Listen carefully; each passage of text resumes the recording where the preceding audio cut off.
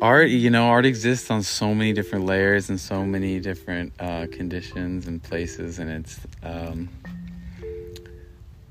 there's like Renaissance art, but then there's like performance art, and then there's like tattoo art, and then there's food art. And so I think it really depends on like the artist. It's person to person and viewer to viewer, and it's so subjective. There's such a fine line.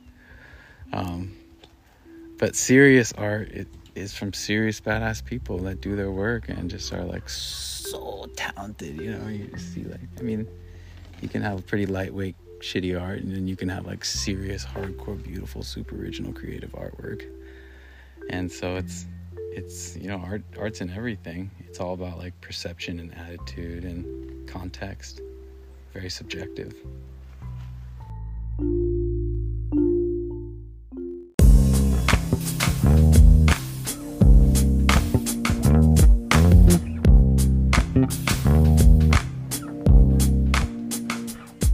Welcome to the Art and Life podcast with your host, Taylor Gallegos. Art exists all around us, in all directions, from all walks of life. We just need to know how to see it. The Art and Life podcast is an experiment in an audio format that focuses on the art and philosophy involved with different people and their life paths. This experiment is intended to inspire you in your creative pursuits, whatever they may be.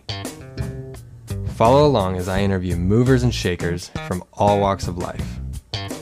It's possible to make a life from your art, skill, craft, or vision. These interviews showcase that fact. Listen while you work.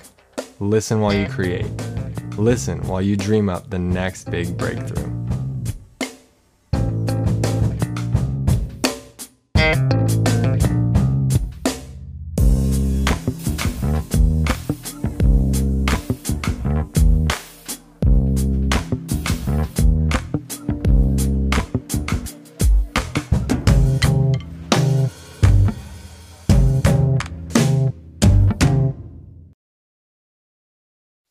First off, I want to say thank you for listening.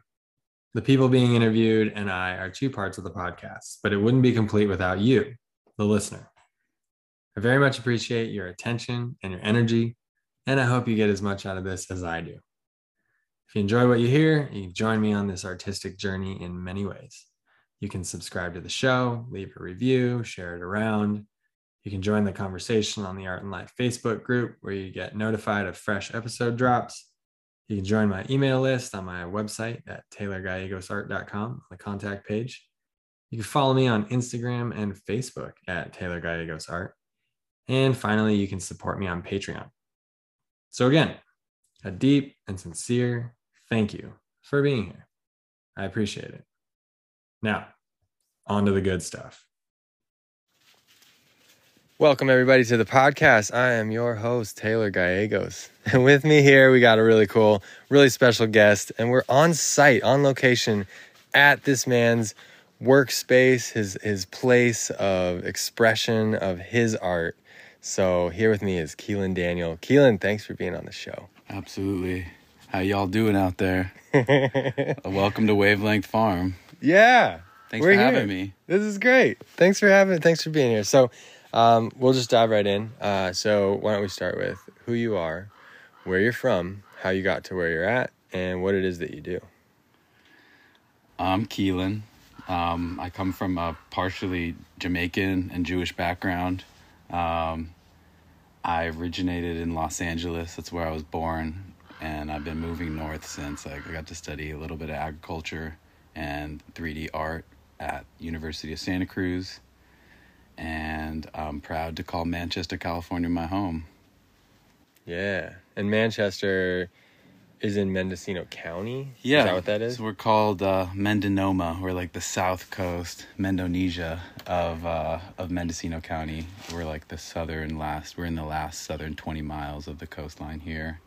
And it's a really special landscape. We're right on the San Andreas fault line. Our neighbors across the valley are on the west tectonic plate, and we're on the San Andreas plate. So we have tons of aquatic action and fault line activity happening here. Wow. It's constantly moving. We get hundreds of little micro earthquakes a year, and we have tons of little ponds and creeks and fissures of water moving through, in and around this place. It's the fastest moving part of the California coastline, and over the last 100 million years, Manchester was once down in Santa Barbara. So we're kind of at the northern border of the coastal Mediterranean climate here. And we really, really enjoy pushing our boundaries in terms of what we can grow and our philosophy surrounding Mediterranean climates and plants. Sweet. So then, okay, so is that where the name Wavelength came from? So wavelength comes from, it comes from kind of just trying to be on the same wavelength as people, trying to create connections through energy cycles primarily. When I started this farm, I was just such a newbie 5 years ago. I still am such a newbie to the practice, and it feels like every day there's just like thousands of lessons to be learned, and really like the wisdom is in the land ultimately, and not in the individual. And so really spending the first few years like studying the land, studying the patterns, the weather, the rhythms, the grasses, the plants, the animals.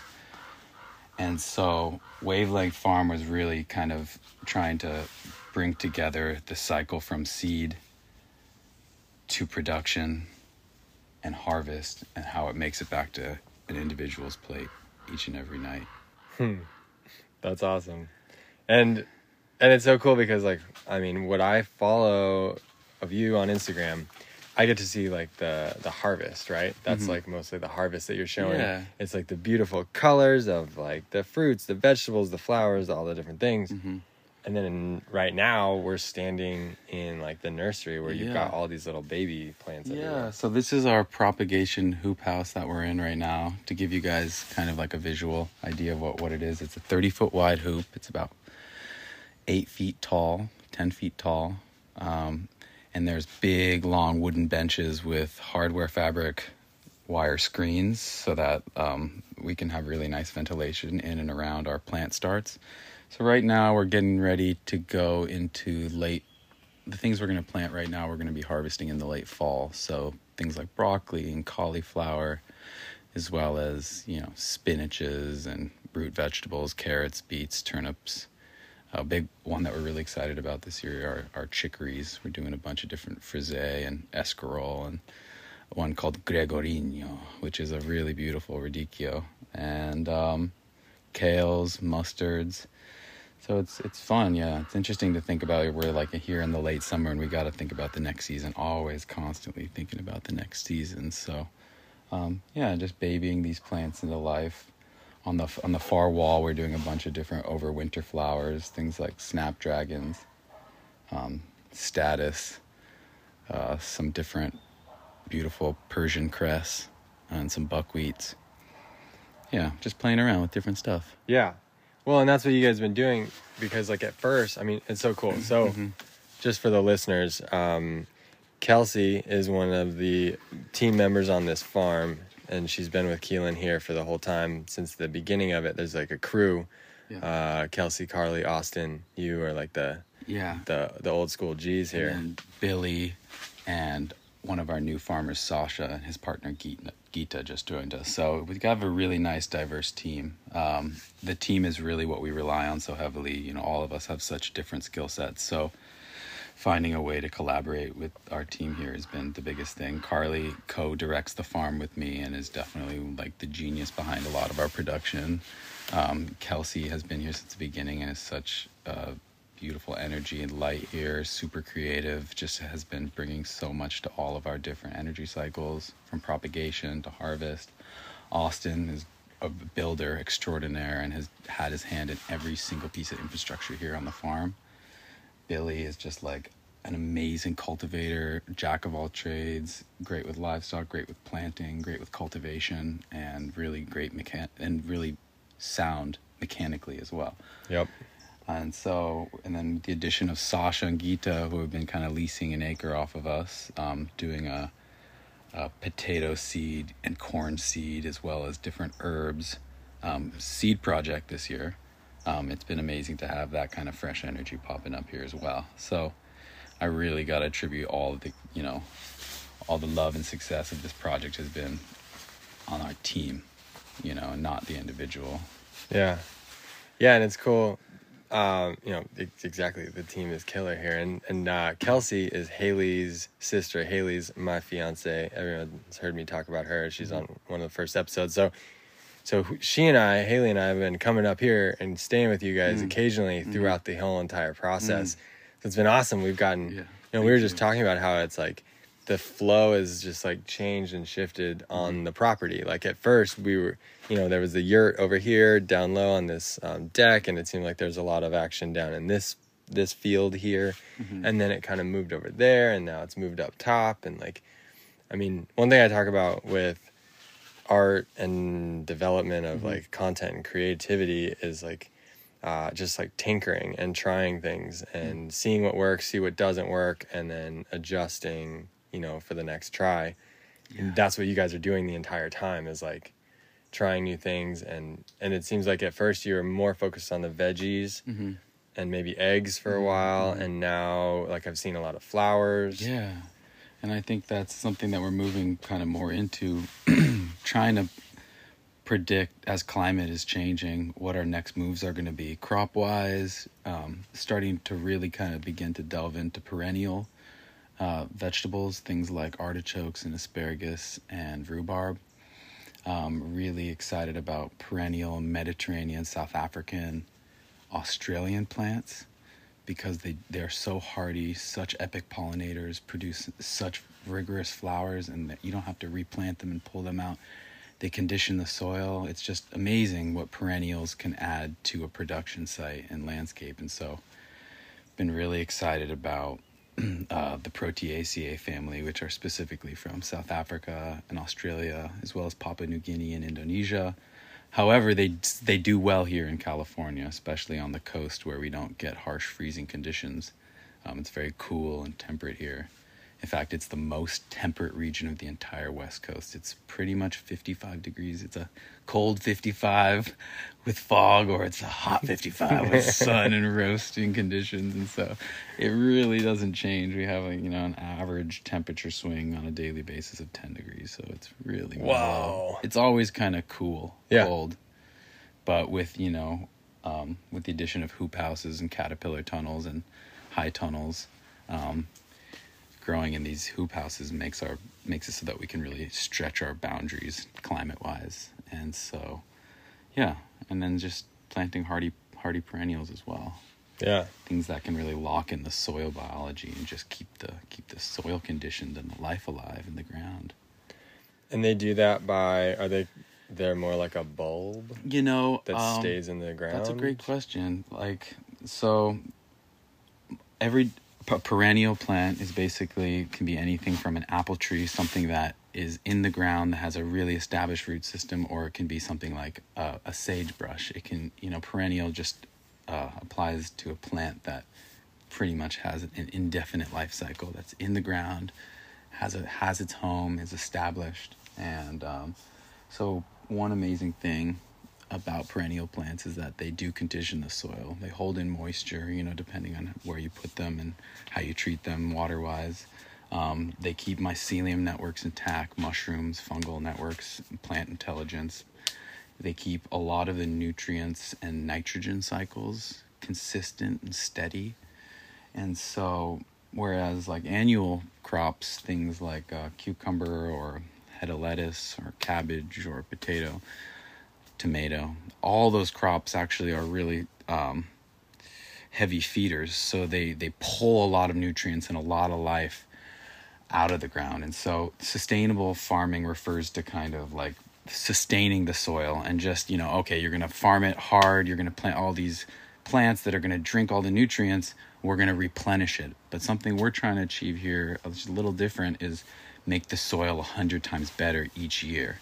So instead of trying to flip over and do a bunch of annual production, we do annual production, but something we're always trying to keep in mind is just trying to add way more compost than we did before, and like really keeping these nitrogen nutrient cycles, all these different layers of soil biology, anywhere from protozoa to nematodes, looking at all these different life in our soil and making sure that we're not just like tearing up this place and destroying all the biology out here. It's really important. So just kind of fine-tuning our techniques and seeing what works in that realm. Especially because this is a long-term project. Like, Yeah. It does you no good. It doesn't Yeah. do anybody any good No. to extract all the nutrients. Totally. And that makes sense. Like, a potato is like a plant that's like under the ground, that's like soaking up to create, like, the plant is like becoming like bulbous and like absorbing the carbon and all the nutrients, all the things from around this in the soil. And then when it gets taken out, then that's gone from the soil. Yeah, that's depleted soil at that point. You plant a vegetable, and then you've got to do your job to recreate that catastrophic nutrient cycle by bringing in compost, by always replenishing it, by keeping it covered with mulch.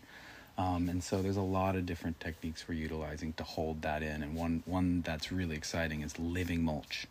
The idea of being able to plant clover in our pathways, really like fine-tuned seed mixes of buckwheats and perennial annual grasses, things that are going to hold in that shade canopy and lock the moisture in. And, essentially moisture is life. And, a lot of people throw around this term, we're sequestering carbon, we're going to sequester carbon. And that's a great achievement. But, people don't really realize that sequestering carbon is through coming up with innovative techniques to lock in water, because water is life. And so when you for instance, like we have 16 head of cow that our neighbors, Jesse and Katrina, graze here on a regular basis, and they're very into regenerative farming. And so they're constantly bringing their cows around, and their poop and their manure and their hooves are turning over and aerating the soil, and they're trying to create carbon sequestration, which is trapping in moisture into the ground through the poop,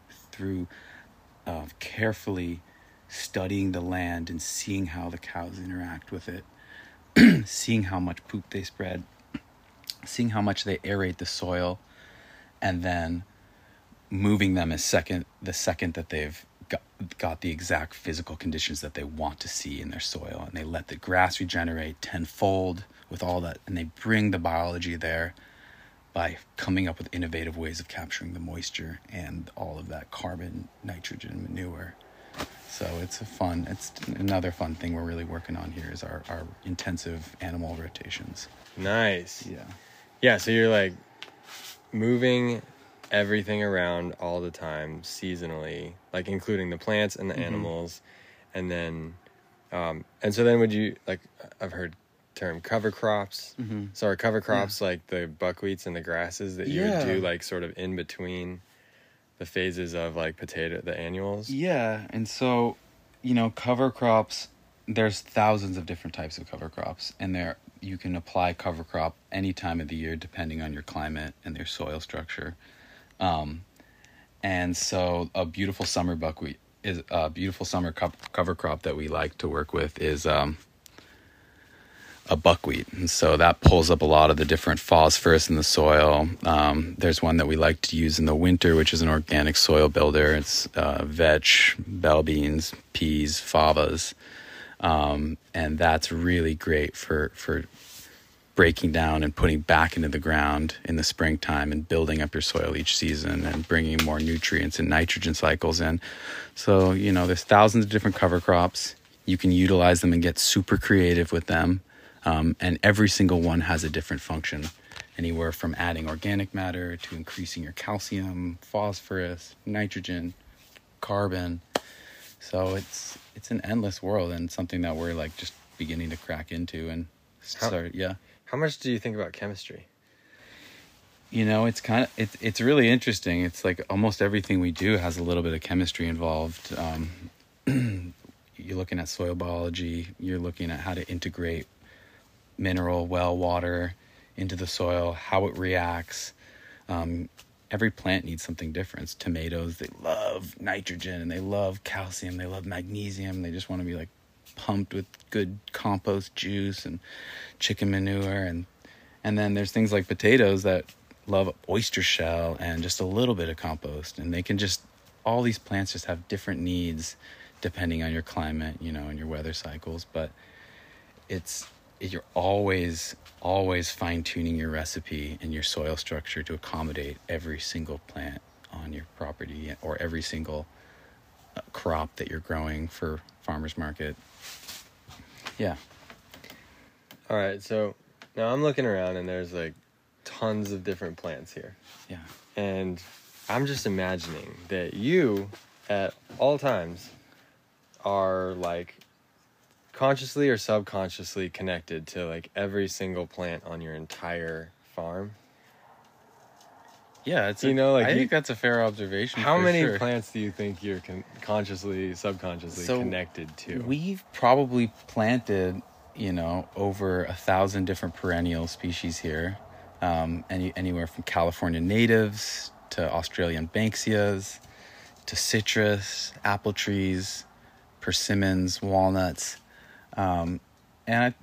It's fun to just kind of feel like which ones you're connected with, and like which plants you vibe with, which plants you feel like you can understand and read, and other ones that just totally puzzle you and like leave you baffled every time you look at them.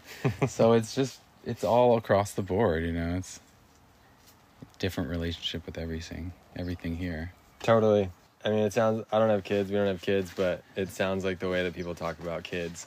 Uh-huh. They're like, yeah, this one has that personality and that one has that personality. It's always been like that. And like, sometimes I get it and sometimes I don't. And kids are like the greatest teachers in life, It just teaches you so much about human instinct and like nature and innocence. And you're always kind of trying to like I'm always trying to like keep my innocence alive and like keep my funny inner goofy side alive, and just always like studying kids. I'm like, how did they do it? How do they stay so fun and goofy and laughing and joking? I'm like, I want to be that fun always. Let's go.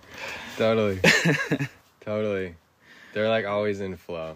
Yeah. Which is great. I mean, I think you guys do a really good job of it. Like this morning was a surf morning. Yeah. And like everybody on the farm was basically out surfing. Or it's looking for waves.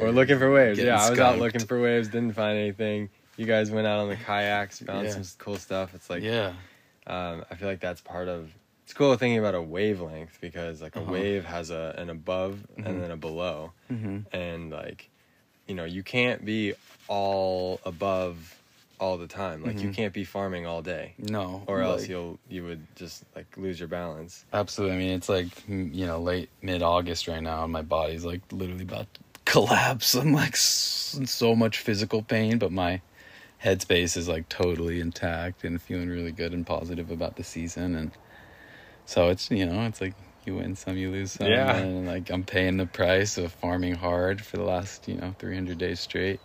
Jeez. And so we don't really take a break here on the coast. It's just like always cool enough to just like keep farming. We can just farm 365 days of the year, minus those very, very coldest, darkest days of the year around the winter solstice. Yep. We can pretty much just keep cranking. Yeah. Yeah, and just grow arugula and all the different greens during the winter. Yeah, so it just takes a toll on your body. You got to find different avenues of making money that are not like so taxing on the body. Sometimes I'm getting to that point right now. I'm like, okay, I got to do some cooking. I got to get some other gigs. I got to figure out some other avenues to make some cash without just like gnarly manual labor every day, killing my body, killing all of our whole team is just like feeling it right now. And everyone's just like gone so hard up into this point where we're like, okay, now we just need to like catch our breath and water things. And like we've cultivated all the fields. They look great. And it's just, keeping everything watered is the name of the game this late in the summer now. Yeah. Nice. Yeah. Like, I mean, I'm feeling kind of in a similar way. Like I'm doing murals all the time now. Oh my God. And like I put my all into them, and sometimes it's really long days, and I'm like working on a ladder or moving a ladder around all day. And like after a week of that, I'm exhausted. And I feel like this isn't unique to me or you. It's like so many small businesses, like you set up the business around the thing that it is that you do, but that's really taxing and it's exhausting. And over 5 years, you figure out like how to do it well, the things that don't work, the things that do work, what's efficient, what's not. And then I wouldn't be surprised, because I've been having that same exact thought of like, okay, the way that I make money right now is by putting in my time and energy and focus and skill set. Next step is to figure out a way to make money while I sleep. And like, I've heard this in a lot of like, business books and whatnot. There's like passive income is like the next step of like evolution of a small Yeah. business. Once you figure out how to do the Yeah. thing and do it well and make it work, Absolutely. then you figure out how to like step back and like Totally. maybe systematize or whatever. Mhm. And like, Yeah, and so, one thing that we've kind of done to like integrate that concept into our business is to start our roadside farm stands. So Yeah. we're just all honor system. We have one at the Point Arena Brewery. We open it all weekend long, and then we have one in Cafe Beaujolais up in Mendocino, and each are one's about 10 minutes from our house and one's about 35 minutes north of our house. And so we just stock them full twice a week, 3 times a week sometimes, and we kind of just put that machine in action. We put that ball in motion, and it's really honorable. People, sometimes we get looted, but for the most part, it's just been really honest and consistent. And we try to bring really like shelf party things that can like last the whole weekend, like peppers and potatoes and cherry tomatoes and peaches and all that jazz.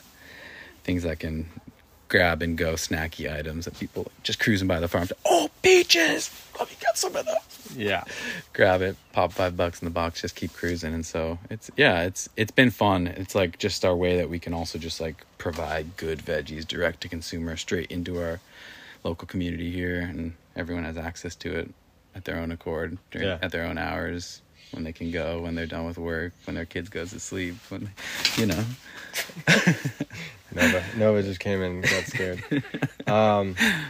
Yeah, that's cool. And then you guys do the farm stand where you're actually at the farmer's market. Yeah, the farmer's market. And so we do Fort Bragg and Gualala Farmer's Market. And that's been our bread and butter, those 4 little marketplaces, the honor systems and the farmer's markets. And we do a little bit of work with some restaurants. We work with a local Japanese restaurant, Gama, and then a really cool southern vegetarian spot called Fog Eaters. We work with Cafe Beaujolais in Mendocino and Point Arena Pizza, killer sourdough spot. Sweet. So it's been fun to like integrate all of our different veggies and fun herbs and to into be all these menus. Yeah, and then to be able to like cruise around and be like, we got food over there, we got food over there. Yeah. And know that you're like feeding the community. Totally. And it was one big thing when we moved here to Mendocino. We're like super small community here. 500 people in Manchester, 500 people in Point Arena, and 2,000 people in the greater surrounding communities, and being like, can we make it work as a small business here? Like, is there even enough people? And we were like, we're gonna have to drive to San Francisco or Sonoma to, we're gonna have to do like long hauls to get her. But we've just been so hyper focused on trying to get people to begin to kind of switch their philosophy here and start to really want to eat local, eat seasonal. There was already a ton of people that were really on board, so it wasn't super hard. And now it's just kind of like showing up and being consistent, being like, well, yeah, we have salad out here. People try to, dang, it's the best salad I ever had. Where can I get more of that? Stuff you're like, oh, dang, okay, people are really receptive. Let's see how far we can take this and just keep it as local as possible. Try to keep everything within, 30 miles, 40 miles of our farm. Yeah. And so far, so good. We're just breaking even every year. We're not like making money, but we're staying alive, and we have a really high quality of life, and kind of have to reinterpret the word wealth. No, totally. And I'm on the same boat. Like, again, a small business, there's so much to like set up and learn, and then you have to like, to maximize on the things that make you money and like minimize on the things that take away. And it's like, I feel like I've heard that like most small businesses fail in 5 years. Yeah. And if you can survive after 5 years, by the way, we're walking through some trees and stuff, and we're going down through the pasture into the strawberry field. Yeah. And through the hothouse. But yeah, if you can survive 5 years, then you can really start to go. And it's cool. It's making me think about like the concept of the old farmer, like how much wisdom they have gained. Nova, stop. How much wisdom they've gained in those 5 years to like become a successful farm where like things really work, like full on. I'm sure that you've, I don't know. Well, I'm sure you've gained a lot of respect for, oh, what's up, Dashi? For farmers in general. And like, my next question is, how'd you get into all this? Because were you always planning on being a farmer? No, I think for the longest time, I really wanted to open a restaurant. And so... And that's why you're such a good cook. I was working in different... Keelan's a ridiculous chef, by the way. Thank you, brother. And so I've been working in different kitchens all through kind of like since I was 18 into my like early 20s, just kind of like getting roughed around in that environment and not digging it all, loving some days, hating others, and just like the inconsistency and the temper of the chefs and the ego and the whole like...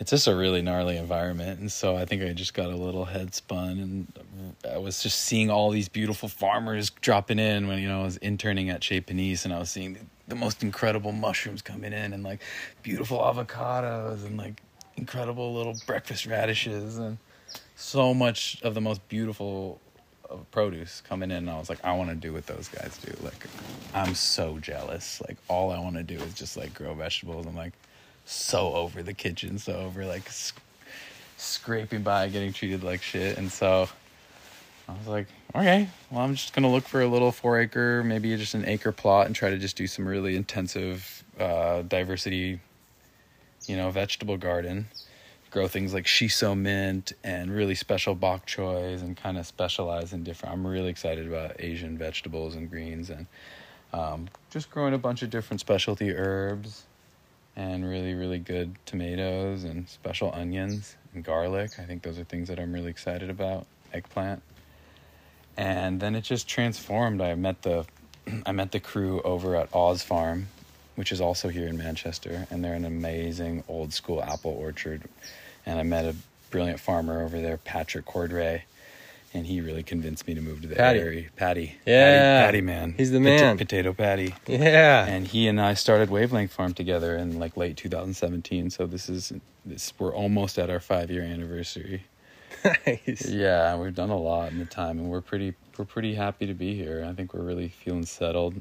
I think the community is super stoked to have us here. Yeah. And we're stoked to like just continue to grow and just figure out, what it is we want to do here and get creative with new avenues and start new projects. And yeah, I'm really excited. Now tell us where we are right now. So right now we're in our big high tunnel. We're doing a big vertical heirloom tomato, cherry tomato production. We have some incredible Japanese eggplants in here. And then in front of us, we're standing next to basil and shiso mint. And let me try this. And this mint is the shiso. This is the one that got you started. Korean. This is like the catalyst right here. This is like one of my big jump-off points, inspiration point. We're tasting the whole Wavelength Farm right here. So, what do you taste? Oh man, that's awesome. It's like mint, but like spearmint, and maybe like a little spicy kick to it also. Yeah, it's in the basil family. And it's got that incredible kind of like cinnamon backbone note. Yeah. It's super earthy and spicy and sweet. Super intense, sinusy. And it just goes incredible with like kimchi, and really good with fatty meat and mushrooms. And just a beautiful leaf structure. Super sexy plant. Oh yeah, it's like darker with the purple underside. That's nice. Absolutely. And I see you've got like a row of those, and it looks like integrated with Genovese basil. Yeah. And are those like... I mean, I've heard that plants have relationships with each other where they like grow really nicely next to each other. Yeah, and so we're really excited about companion plants. I'm always trying to push the game and be like, what is it we can plant here? So right there, you can see we did a row of scallions underneath our tomatoes. Oh, yeah. Earlier in this year, we did carrots and then planted tomatoes in between those. And then with our peppers in the back, we did a bunch of radicchio and chicories. And so that was a fun companion planting. And then on the far wall, we did cucumbers with flowers. We did Chinese asters, rutabaga. You can see them back there. Oh, yeah. And a bunch of different snapdragons. So it's been fun. At the end of all of our beds here in the Hope House, we have perennial and annual flowers to bring in pollinators. Ooh. Like to literally bring them in the door. To bring them inside of the hoop house. You can check it out right here. All these, there's little flies and moths and bees and wasps, and all those different things are pollinators. You can check it out by the front. And what are these, like, these big purple peppers? These big things are, these are Japanese eggplants. Oh. They've got this incredible dark purple flower with a yellow center. and just the most beautiful purple veined leaves. We're also growing a little bit of citrus in here, so we've got some Meyer lemons, and all the corners are all lemons. And then we're doing lemon verbena, purple verbena, butterfly weed. Whoa, those are cool looking flowers. And then rutabaga, which is just another beautiful perennial. Whoa. And then some chicory flowers right here. So they're just really trying to attract all the different types of diversity. You know, when you're doing organic, small-scale farming, diversity is your biggest key, because it just will help with disease. It'll help increase your soil communication. It'll increase the vitality of your soil, and it just will, just in general, plants work to kind of share resources with each other. So monocropping is not good. It's all about diversity. That's my jam. Yeah. That's our jam. That's your jam. I love it. I think that this might be a really nice spot to do our question section. Okay. Are you ready for that? Yeah. Okay. So question 1 is, now I use the word creatives with a capital C. And creatives are anybody who is who's interested in a pursuit, a passion, a practice, or a life of something that comes from their creative, passionate, everything. So what is your advice to aspiring creatives of all backgrounds? Be original. Don't, find inspiration in the world, but be original. Try to not be normal. Shake shit up. Yeah. That's I don't know what else. Be original. I feel like you do that quite well. You you listen to the beat of your own drum. Yeah, it's true. Just follow your instincts. Do your research. Go out, go to museums, go listen to different musicians. Do your research. If you're excited about jumping in a field, learn all about that field. Learn about the history of the field, the leaders of the field, how the field evolved over time, musically, historically, architecture, sculpture, food, anything. But really, if you want to find your place and be original in the world, you got to know your shit. And that comes with research and studying your art and your expression. And so, if you want to be real and walk the walk, then do the research and do the grunt work and do the hard stuff. And don't just say you want to do that. Yeah, do it. Nice. I love that. And your father is quite the creative human being. Yeah, my dad is an abstract painter. He's been painting since he was 7 years old. He's also another super fiery human that, no one tells him what to do. He's kind of on his own agenda, and he's super amazing inspiration for me. So creative, and just always grew up with my hands, whether in clay or painting or drawing. And he literally made a whole section of our house that he just dedicated to walls that I was allowed to draw on. Yes. And so he's always just kept a pencil and just kept me creative and happy, and just a really great dad. That's really great. Loving, biggest advocate in my life. Yeah. Besides my wife. You guys are fun to watch in the way that you get along. And I'm definitely gonna get Levy on the podcast. Yeah, you got it. He would love to talk to you guys. Yeah, that'll be fun. Question 2 is, what do you want life to be like in 5 years? In 5 years, I'm really loving life right now, so I want to be able to replicate what we're doing right now, keep it consistent. I just really want a solid team here. Our team has just been my absolute favorite part of the farm. And so just to have a really solid crew of homies here working with us, that's definitely my main vision. And just fine tuning our, Carly and I just built a little off-grid system. So we're just still getting our electric and propane and everything dialed. So just trying to hone in and get everything just taken care of like it is now, but just stay consistent, really. That's the name of the game with farming. Yep. Consistency. Show up every day. Yeah, it's really about consistency and how to replicate. We did this great tomato production. How can we replicate that? How do we create that? How do we bring this biology back to the soil and try to figure out a way to do that same kind of thing we did last year? Or, just keep growing off what we got right now, slowly making everything better and learning more constantly. Yeah. Cool. Great. All right. Now, question 3 is, have you gotten to see or experience your work affect people or a person out there in the world? Definitely. You know, I think just being able to have like that appreciation direct to consumer at farmers market. Some people, oh my God, I never had potatoes like this in my life. We're just like, you know, and we have a lot of like, we also serve food to a lot of different like cancer patients or people that have different medical ailments. And it's just, we're serving really beautiful, nutrient dense vegetables. And so it's awesome to be sharing that with our community, old, young, whoever it is. Just super validating to see that starting in the spring, growing that baby sprouting tomato and watching it set fruit and ripen over a course of like 6 months. You know, you're like, oh my God, I put so much energy and work.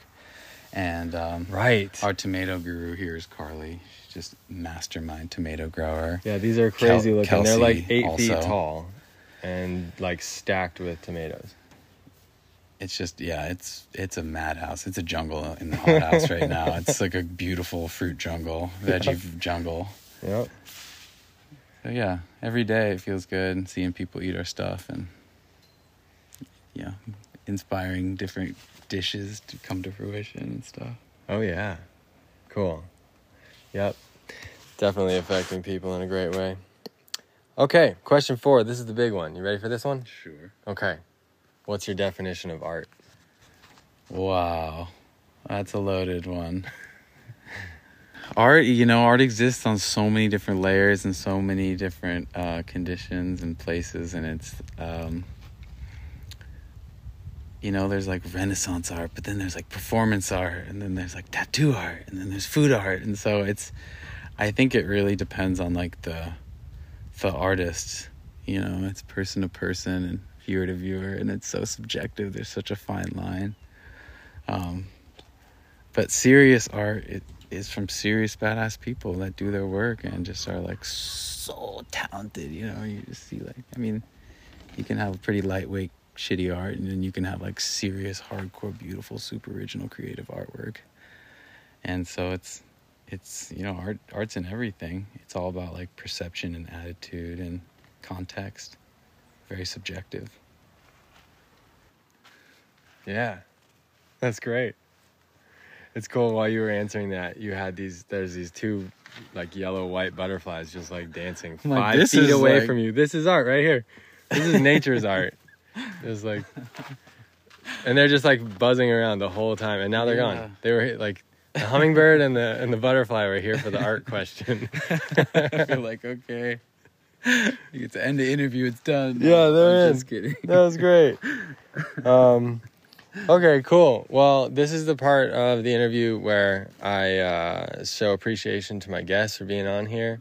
And I just want to express to you how awesome this entire endeavor is. It's so cool.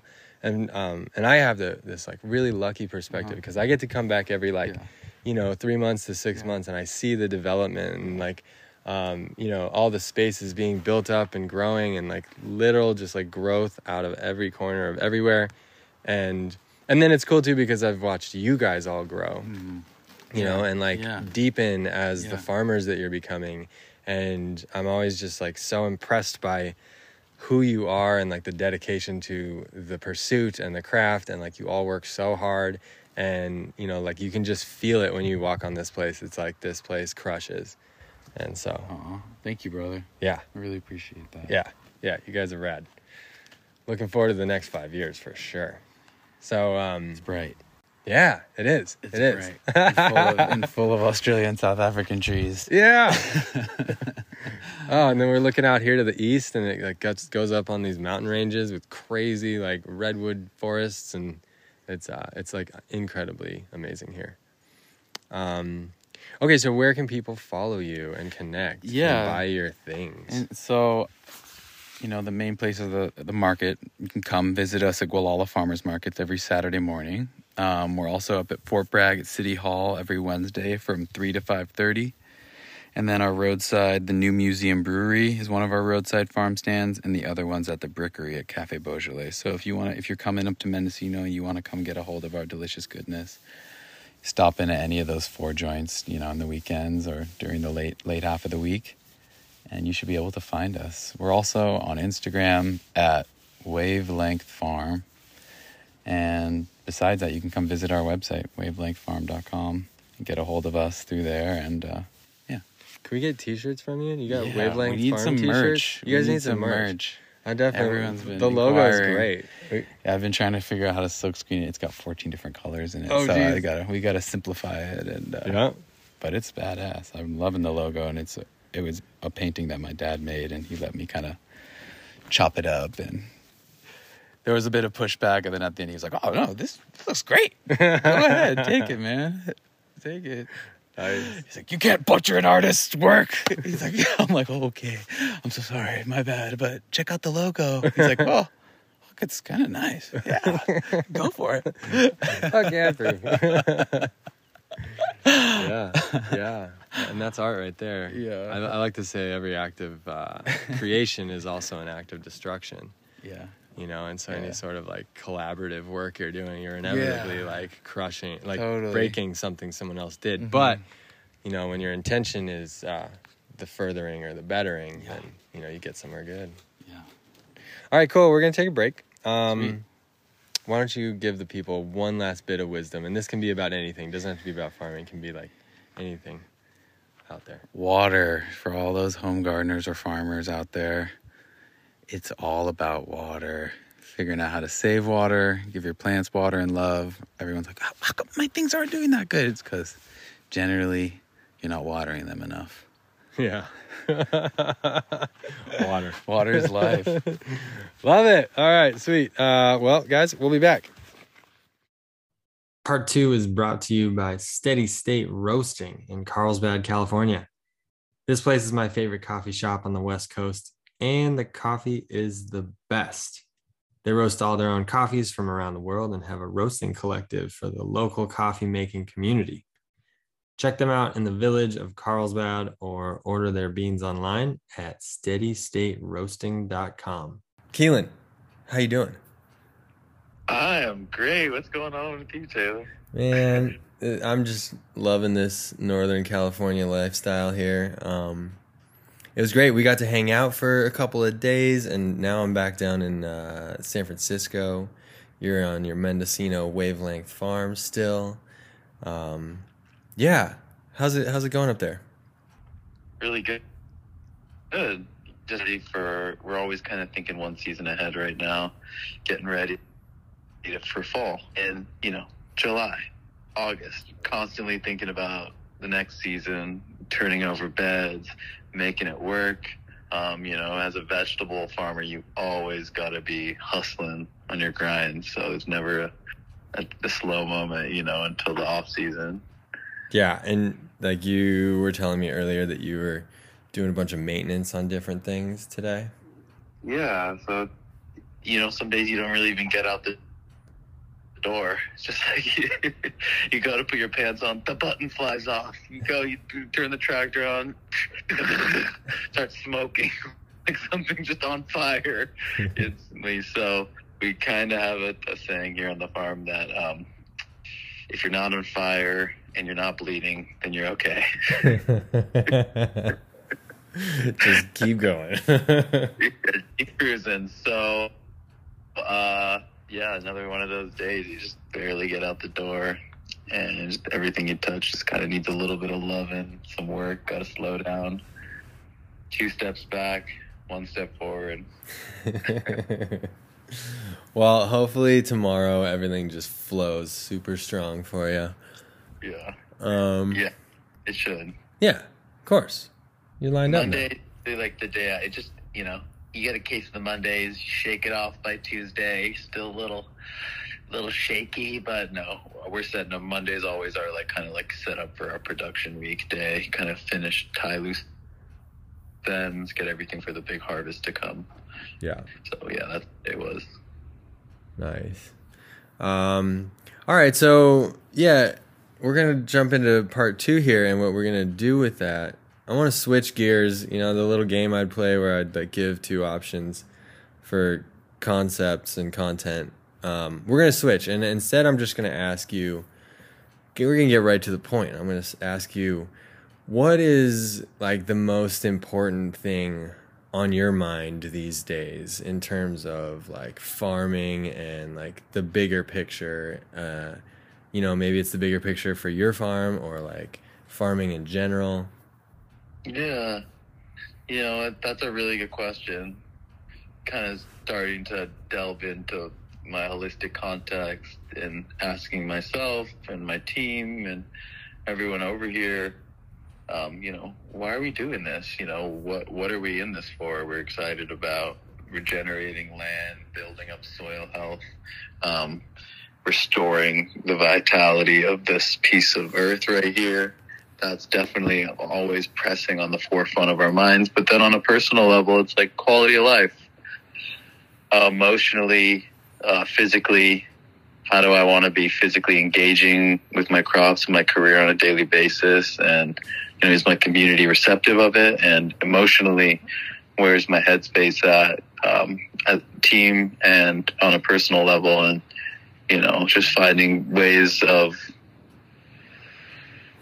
working on getting the therapy through the land and through the work, and being conscious of my body, my emotions, and my movements, and not to injure myself. And with such a strenuous physical career, and yeah, like my body feels like hell right now, but my mind is like totally there, super energetic, super positive headspace. And so it's just kind of like you can't get both. It's like one or the other, and they're always going to come in ebbs and flows. So it's just been kind of like lately the forefront of my focus has just been like pay attention and like, you know, read into, you know, all these different levels of quality of life, you know, on a large scale for yourself and for others.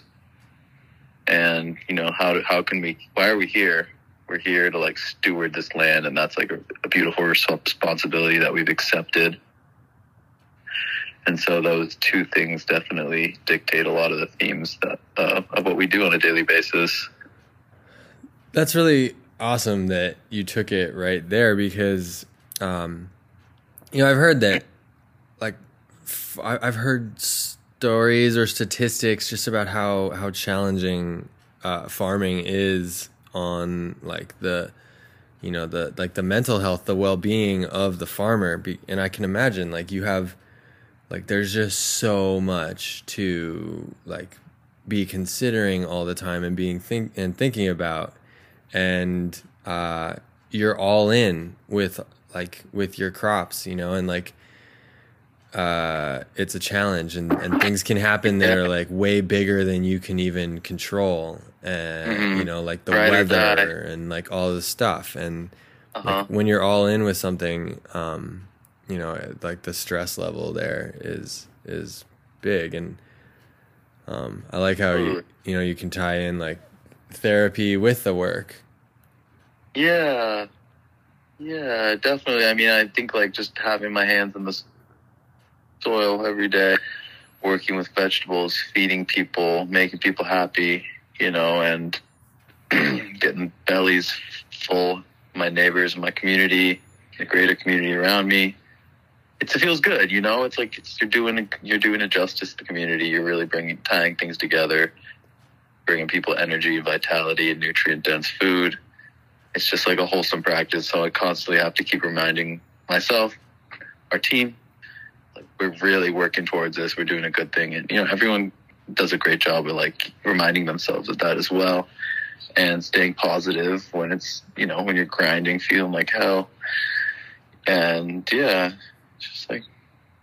just gotta keep your head up and just remember why you started doing this to begin with, and not get lost in the, you know, clouds.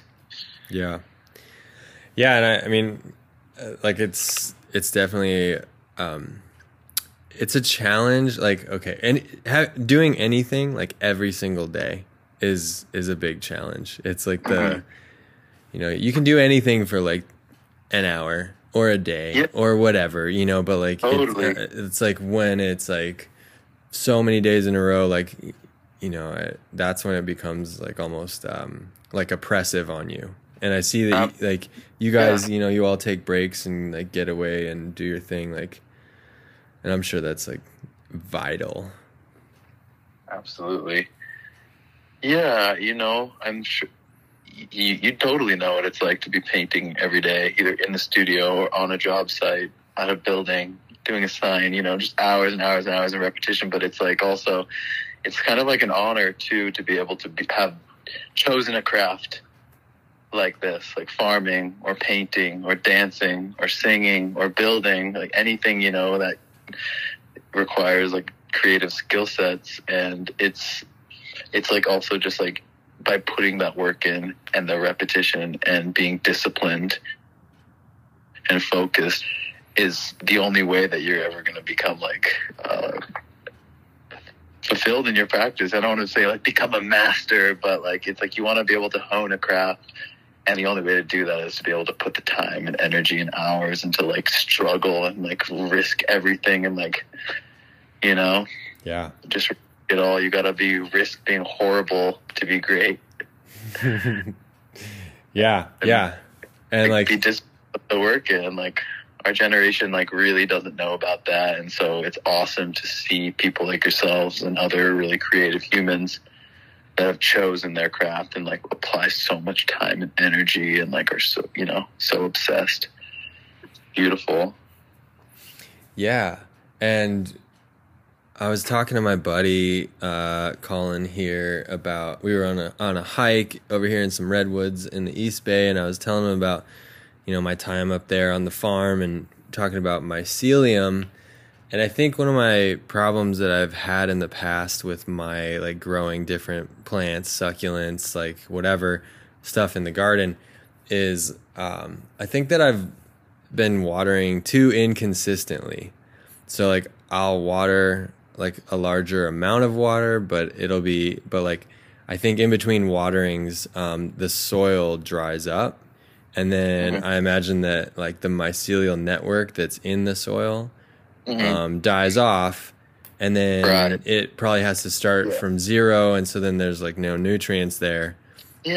But it kind of it kind of reminds me of like a creative practice where like if you get too far away from it, you know, if you're not consistently showing up, you know, then you're like those little connections in your mind that you're thinking, and like, you know, they can kind of dry up and you sort of have to like start again from nothing.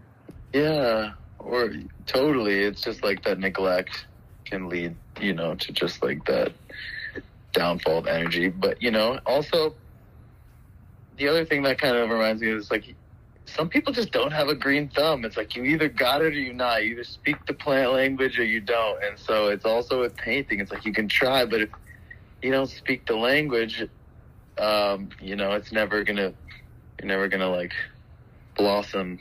Right.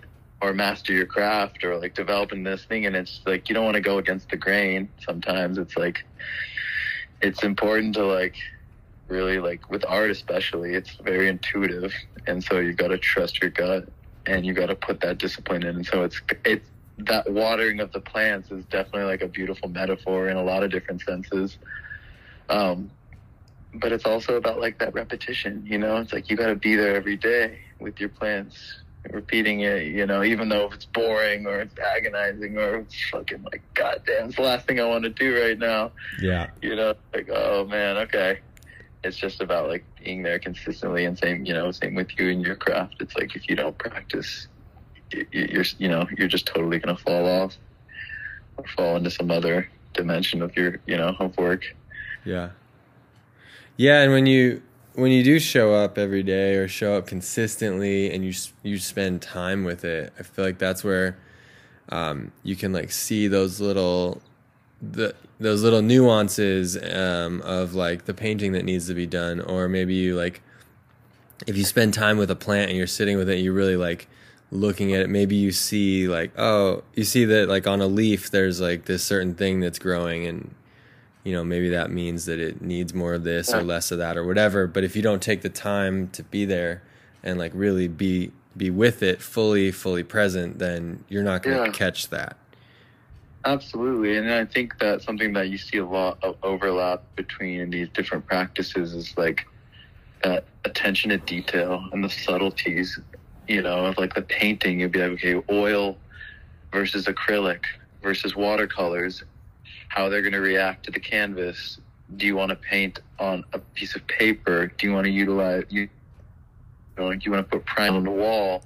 And then you notice all of these little subtleties of how each different material dries, and like how this color reacts to this color, and you wait 10 minutes and you let that layer dry, and then you go and you put your next layer down. It's like, it's so similar to farming in so many different ways, and like so is cooking. And it's just like about all your recipes with your soil. You want the right amount of saltiness and spiciness and sweetness and tartness, and you want to be able to like put the right amount of oyster shell and fish emulsion and compost, and they're all of these different art realms have this beautiful attention to detail. And it's like, that's what separates kind of like the people that are able to like hone their craft and get really disciplined within their practice versus those who just like dabble and do it as a hobby, which is fun. Keep it light, you can be that, but also appreciate that people dedicate their whole lives to understanding the subtleties of their practice. And it's just a cool thought. Yeah. Well, it's neat.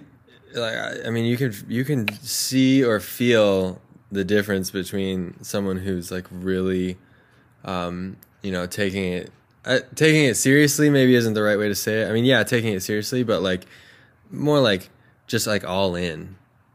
You can be all in and have fun. It doesn't have to be serious. And you guys, you guys do a good job on the farm with that. Is like, you guys obviously have a lot of fun with it, but you're all in with it. And you can feel that, like, you can see that. I see that in like the vegetables. And then like when you guys are cooking, like all the flavors are so like dynamically created. And it starts with the food, like you said, which starts with the growing. It's like 4 months before that, which starts with the soil before that. And so it's like these like, it's like layer upon layer upon layer of like all in. And then what you taste is like the symphony of that. Beautiful. Yeah, definitely an obsession we've got over here with food and growing it and living it. Yeah. Food. And then, and then like the community around it. You should tell everybody about the little community, the gathering that you had with the burgers. Yeah, so every year we do a big pop-up burger night and just try to have everything come from, within 10 miles of the farm. So we get our friend James, Pelican Bakery in Point Arena. He gets a bunch of grain from a local grain purveyor, grower. They're called the Mendocino Grain Project.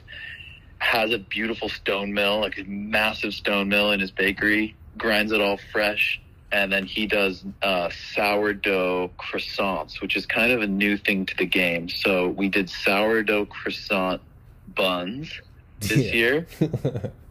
And then we've been working with Jesse and Katrina for the last 5 years to collaborate with doing a Highlander Scottish belted Galloway cattle production. So we have we end up grazing about a head of 10 to 15 cow here for 6 months a year, and then they go over to 2 other of our neighbors' pastures.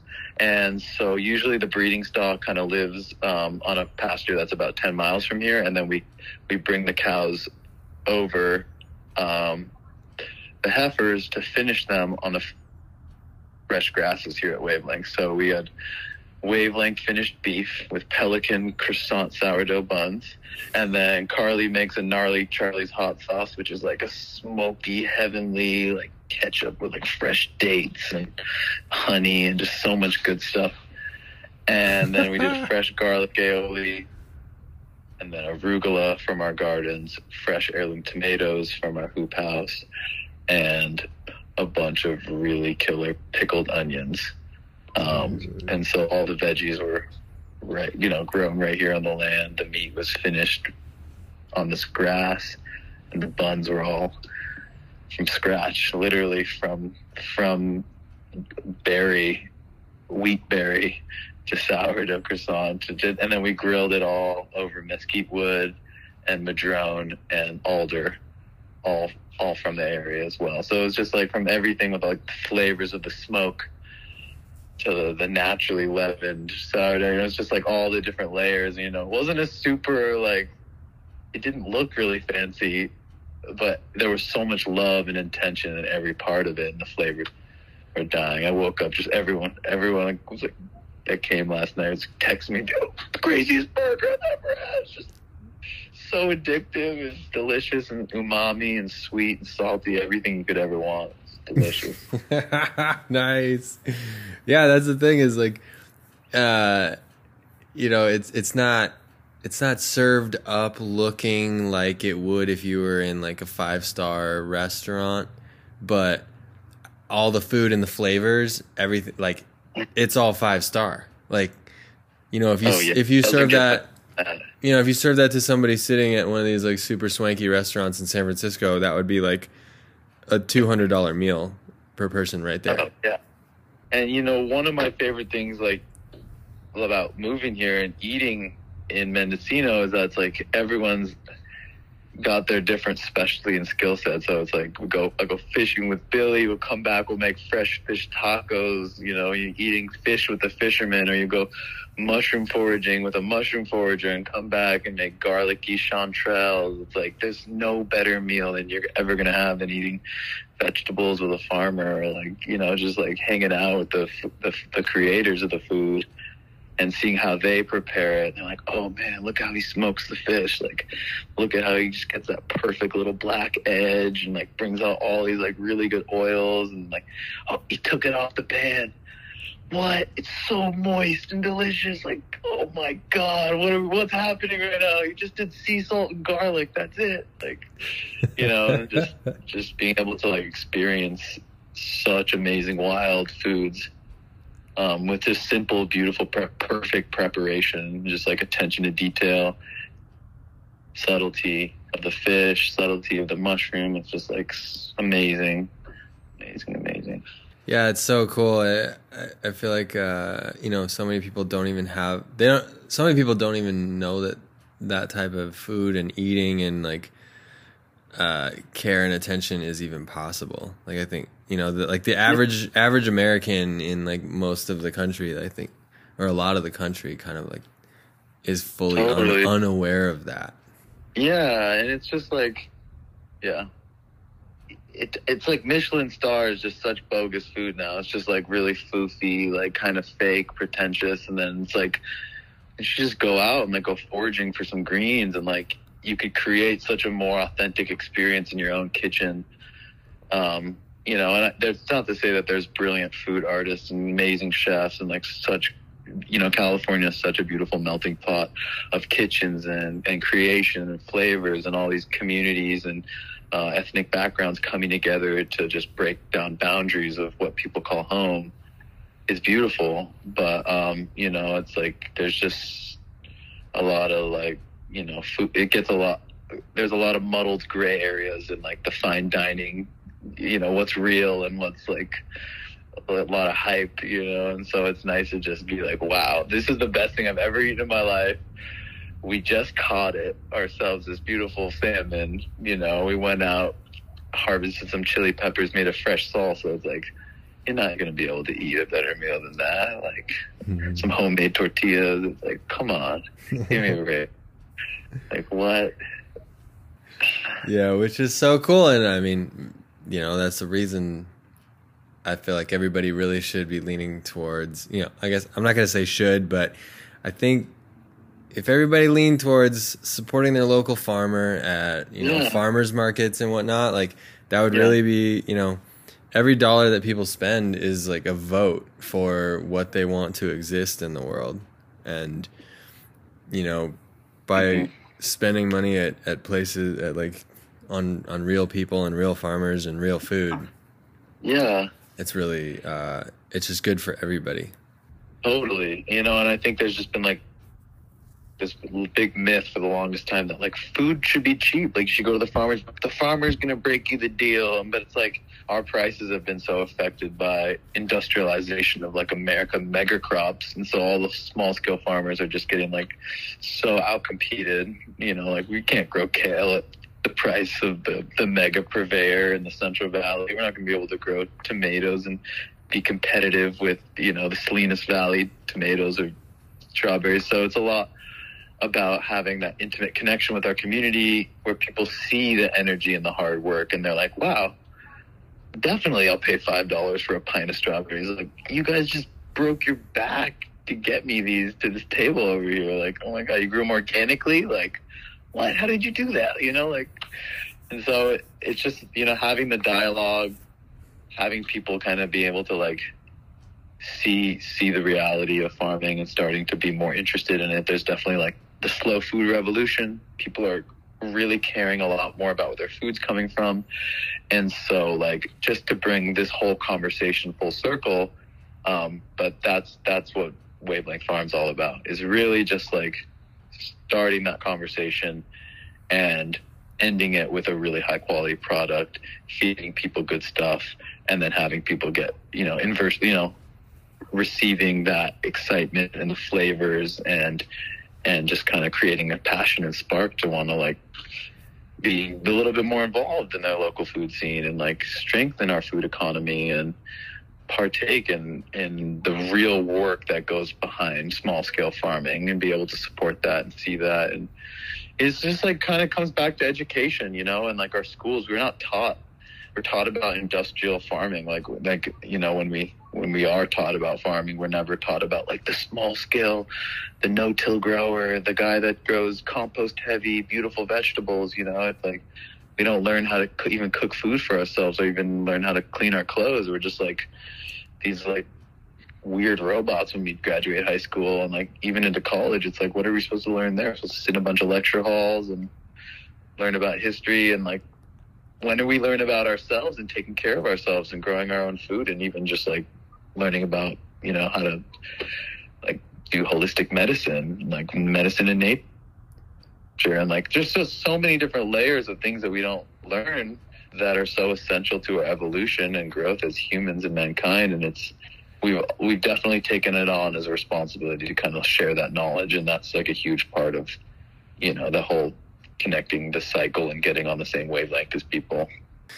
Yeah, totally. And another thing that we don't learn is like when we zoom out is what the effect of these processes does on the land and our bodies and the earth and the air. And like, you know, a lot of when we talk about organic with a lot of people, the only thing that they're concerned with is the price, but they don't even think about like what organic food really means and what non-organic food really means and what it's, you know, and like what it's doing to the soil over time. And like what you kind of talked about with me the other day was like, you know, like what's the long-term effect of like this farming practice versus that farming practice? Yeah, you can get a cheaper tomato or a cheaper strawberry, but like what's the 25-year, the 50-year, the 100-year effect of that practice? Like the Central Valley is like drying up in a lot of ways because of like farming practice. Is it partly because of like farming practices? I would totally agree with you. It's been malpractice that's been heavily focused on mega production, which is totally a repercussion of the institutionalized men's, you know, industrial mindset. Produce as much, largest volume, make as much money as possible, outcompete the next competitor, you know. And so the larger, the better, the bigger, the more money you'll make. But then like it's coming with such costly repercussions. People are just like not even thinking about how they're going to continue to keep the soil biology alive, and they're just flipping it over and roasting the soil. So you're getting these massive dust bowls all over California, you know, in a state that otherwise would grow 80 to 90% of the entire country's food is becoming literally a barren desert of just dead soil. And I'm driving through it getting more depressed out of my mind than I've ever been in my life. I literally cannot drive the 5 highway anymore because it's so sad to see. And, you know, there's just definitely a lot of different food philosophies surrounding it. But I think one of the more important ones is, you know, what can we do is an important question to ask ourselves. And like, that is one, either go to small scale grocery stores that are supporting small scale farmers, or just show up to one of the farmers markets in your neighborhood each week, talk to the farmers, ask them about their practices. Are you guys using chemicals? Are you spraying? No, that's great. There's a whole myth that like vegetarianism is going to save the world. And it's like, you know, to a certain extent that can be true if you're really focused on asking your farmers what their farming practices are and making sure that you're, you know, eating really wholesome vegetables that aren't filled with pesticides and fluorine and chlorine and all different types of weird chemicals, you know. And so it's like when you go and you buy a tomato at Safeway, it's going to be pumped with pesticides. Even if it's organic, it's going to be pumped with organic pesticides. And it's like, I mean, maybe not 100% of the time, but majority of the time, yes. Unless you're able to go to the farmer's market and look at your farmer in the face and have that conversation with them. Hey, what do you guys put on this? Oh, we just do oyster shell. We do some calcium, some magnesium. We do all organic minerals, and we put a little bit of perlite. We do some feather meal. We do some bat guano. You're like, oh, whoa, that sounds pretty legit. That all sounds like really nice natural things. You know, we do really good certified organic compost with chicken manure in it. It's just like, oh, whoa, that's what you guys grow your food in chicken manure? Oh, that sounds really cool. That sounds beautiful. You know, are you guys spraying chemicals? No? Oh, whoa. Nice. I feel good. All of a sudden, I feel good about eating your food, getting, you know, supporting myself. Like, if these aren't offensive questions to ask. These are real, easy questions, and, like, definitely would advise all the listeners to, like, take that extra time to, like, think about where their food's coming from and not just some, like, mega million acre, even if it's organic, and it's just going to be some mega farm, you know. And so unless you start to really work harder to source your food locally and be a part of that conversation and be willing to like put the extra work in to feed yourself nutrient dense food with no chemicals, it's hard to find. Yeah. And like majority of meat farming, cattle ranching, and pig farming is awful warehouses and like gross, you know, awful like dead pastures with huge grain lots. But then there's like the total polar opposite side of things too. There's the 10% of the farmers that are doing it on really beautiful pastures, and they're constantly keeping the soil healthier year after year, making it better, like, you know, a path for future farmers to exist in these beautiful fertile valleys with gorgeous grasses and things like that. And we're not lucky enough to be surrounded by organic cattle farms here, and their pastures are green year round with such innovative techniques, and they're just doing such a good job. We're just so lucky to be, you know, surrounded by these particular farmers. And it could have been totally the opposite. It could have been just like commercial, like really gnarly, heavily sprayed pastures with grain lots, and it's not. It's like there's options and there's different ways of, you know, of dealing with your land and like your practice. And, you know, it's just about asking questions and having that dialogue with the farmer. There's no right way to eat. It's just about being, you know, sensitive of where your food's coming from and being able to like identify what's healthy versus what's chemical, what's going to give me cancer. And, you know, it's not about like vegetable versus meat. It's about like farmer to farmer and your relationship and like what's real. Yeah, it's cool. I like that thought. I feel like what just came to mind is it's about like the quality of the consciousness that is being you know, applied to the process and to the food and to the animals and everything. Like, yeah, it used to be very like, you know, black and white, vegetarian or not. Whereas like I mean, everybody has their own way of eating, and we eat meat, but we like, in my life, I've gone from like eating meat all the time, every meal, to now it's like, it's occasional, it's backed off, but when everything that I get, I want it to be high quality, you know, grass fed and finished, or like locally caught, all the things, you know, check all the like good practice boxes. Absolutely. And it just comes back to education, being able to know what's real.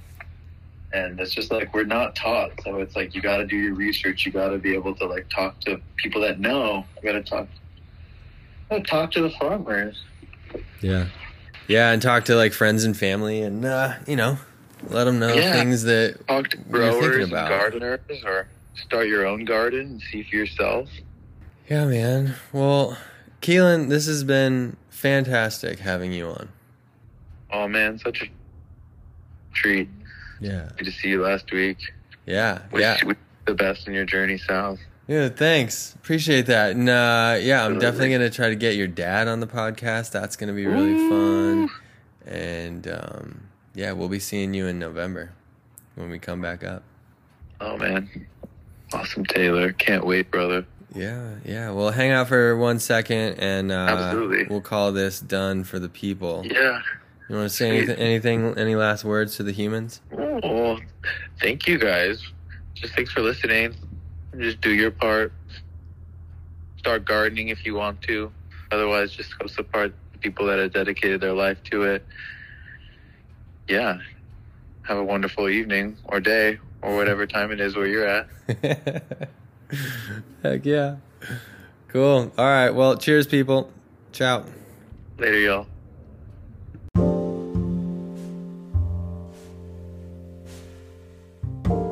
So that, my friends, was Kelan Daniel.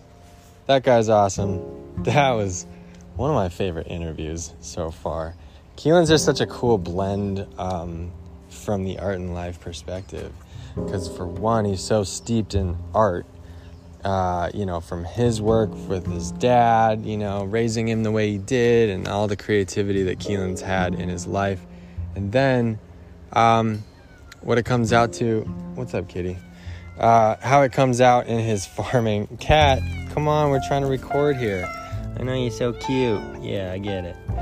But yeah, and then the way that it comes out in his farming, and there's so many creative directions and decisions that need to happen when you're running a business and then also a farm at the same time, and a lot of creative solutions because you have limited resources and you can do anything. So what do? A lot of decisions being made, and it's just amazing to see what they've done out there. Wavelength is awesome. Give them a follow for sure. Check out what they do. It's beautiful and inspiring all the time. And speaking of inspiration, I mean, that's what we're doing this whole thing for. And so hope that you're feeling the vibes and that you're taking it in a good direction with your work. Heed those words that Kelan was dropping in there, and follow his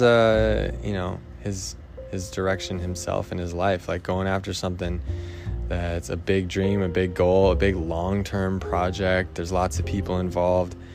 It's like, it's hard work. Life is hard work, but if you aim somewhere and you just take a step forward every day, then good things are going to build. And we've seen so much cool stuff happen on that farm. It's been incredible to see the progression over time. And that's what happens with projects, is like, days are long, but years go by really fast and things stack up in great ways. So take that and do with it what you will, and see how, watch your work stack up over time. It takes a long time. Sometimes it feels like it takes way too long, but it happens. So lean in. I think that's it. Cheers.